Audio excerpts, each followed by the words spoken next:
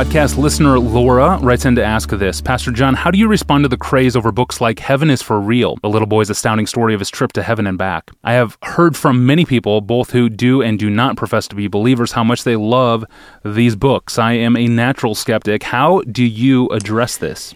If books go beyond Scripture, I doubt what they say about heaven. In other words, I'm skeptical. And since doubted claims are of little use for living our lives, I don't bother to read these books. Since I have my Bible, which already tells me what I can know for sure about heaven, and everything in those books I do not know for sure. I don't credit them with infallibility, and therefore it's all guesswork, and I don't find guesswork about heaven helpful, therefore I don't read the books. Now, my skepticism is increased because I tried to read one of these books one time, and immediately I saw a mistake. We at Desiring God, we wrote to the author. He had said, how can you say that when you got to heaven, there's no mention of death or anything like that brought to memory, something like that. And I wrote and I said, according to Revelation, the centerpiece of the songs that we will sing is about the Lamb who was slain, which means the most horrible slaughter of any human being that ever was will be on our minds forever. And he wrote back and said, I misspoke. I said, well, my confidence level has just, gone down again. And I thanked him, we thanked for his honesty. And that's the sort of thing that's going to happen. People, I don't believe these books. I'm very skeptical about these books, but mainly I have a Bible that tells me what I need to know. But here's the last and the main problem. The Bible forbids seances and necromancy. That is, it forbids communicating with the dead. Whether or not you bring them up like the witch of Endor brought up Samuel, or whether they happen to show back up in your living room because they only stayed there for a while. I don't think in principle there's any difference. And the reason I don't think there's in principle any difference between calling somebody up from the dead in a seance and having them come back from the operating table and claim that they were dead and went to heaven, the reason there's no difference is because the argument that God gives for why we shouldn't do it applies to both. Here's what it is. Isaiah 8, verse 19.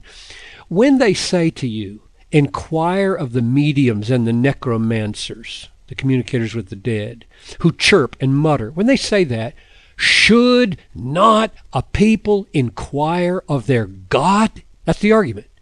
Should they inquire of the dead on behalf of the living? In other words, God's beef with necromancy is that it belittles the sufficiency of his communication.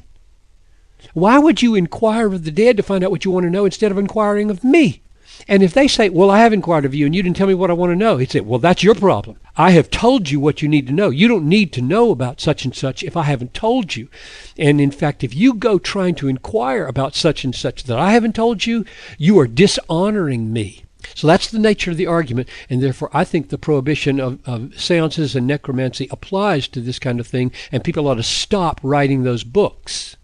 Here's what we're told, Tony, just a taste. The Bible tells us that in heaven and in the age to come, there's going to be no disease, no calamities, no depression, no guilt, no shame, no misery, no pain, no sinning, no being sinned against, perfect joy, perfect peace, perfect righteousness, fellowship, intimate fellowship with Jesus. We're going to see God, and according to those letters in Revelation, we will eat the tree of life in the paradise of God. We will not be hurt by the second death. He will give us hidden manna and a white stone which only he and we know the name of on it. Very intimate picture. He will give us authority over the nations and make us the morning star. He will never blot our names out of the book of life. He will confess us before the Father and his angels. He'll make us pillars in the temple of his God and will never go out of it. He'll write his name on our forehead. He will grant us to sit with him on his throne as he's conquered and sat down with the Father on his throne.